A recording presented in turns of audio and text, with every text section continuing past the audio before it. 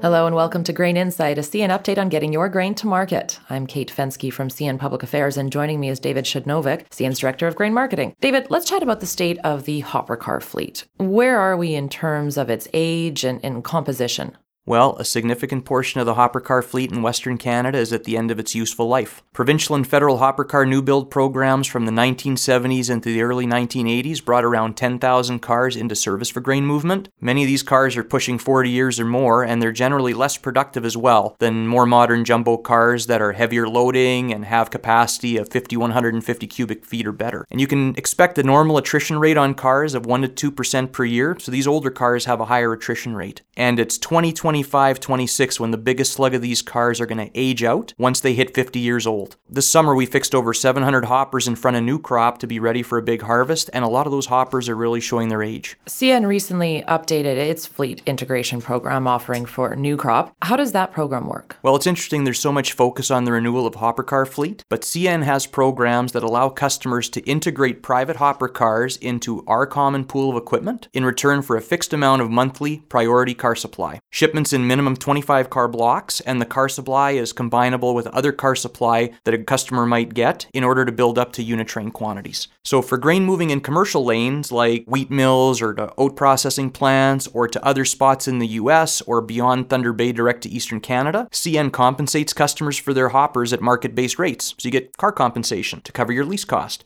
CN also offers an export fleet integration program for revenue cap regulated movement to port, but CN doesn't compensate customers for cars due to issues surrounding the maximum revenue entitlement or revenue cap. And the benefit to the customer here is priority car supply, the opportunity to shift market share in the country in the right direction when grain movement's strong, and protect their car supply when the size of the rail program that can be delivered is constrained due to winter weather or other factors. So it's good insurance. So there are a lot of options. Who can participate? Well, it's pretty wide open. These are very inclusive programs.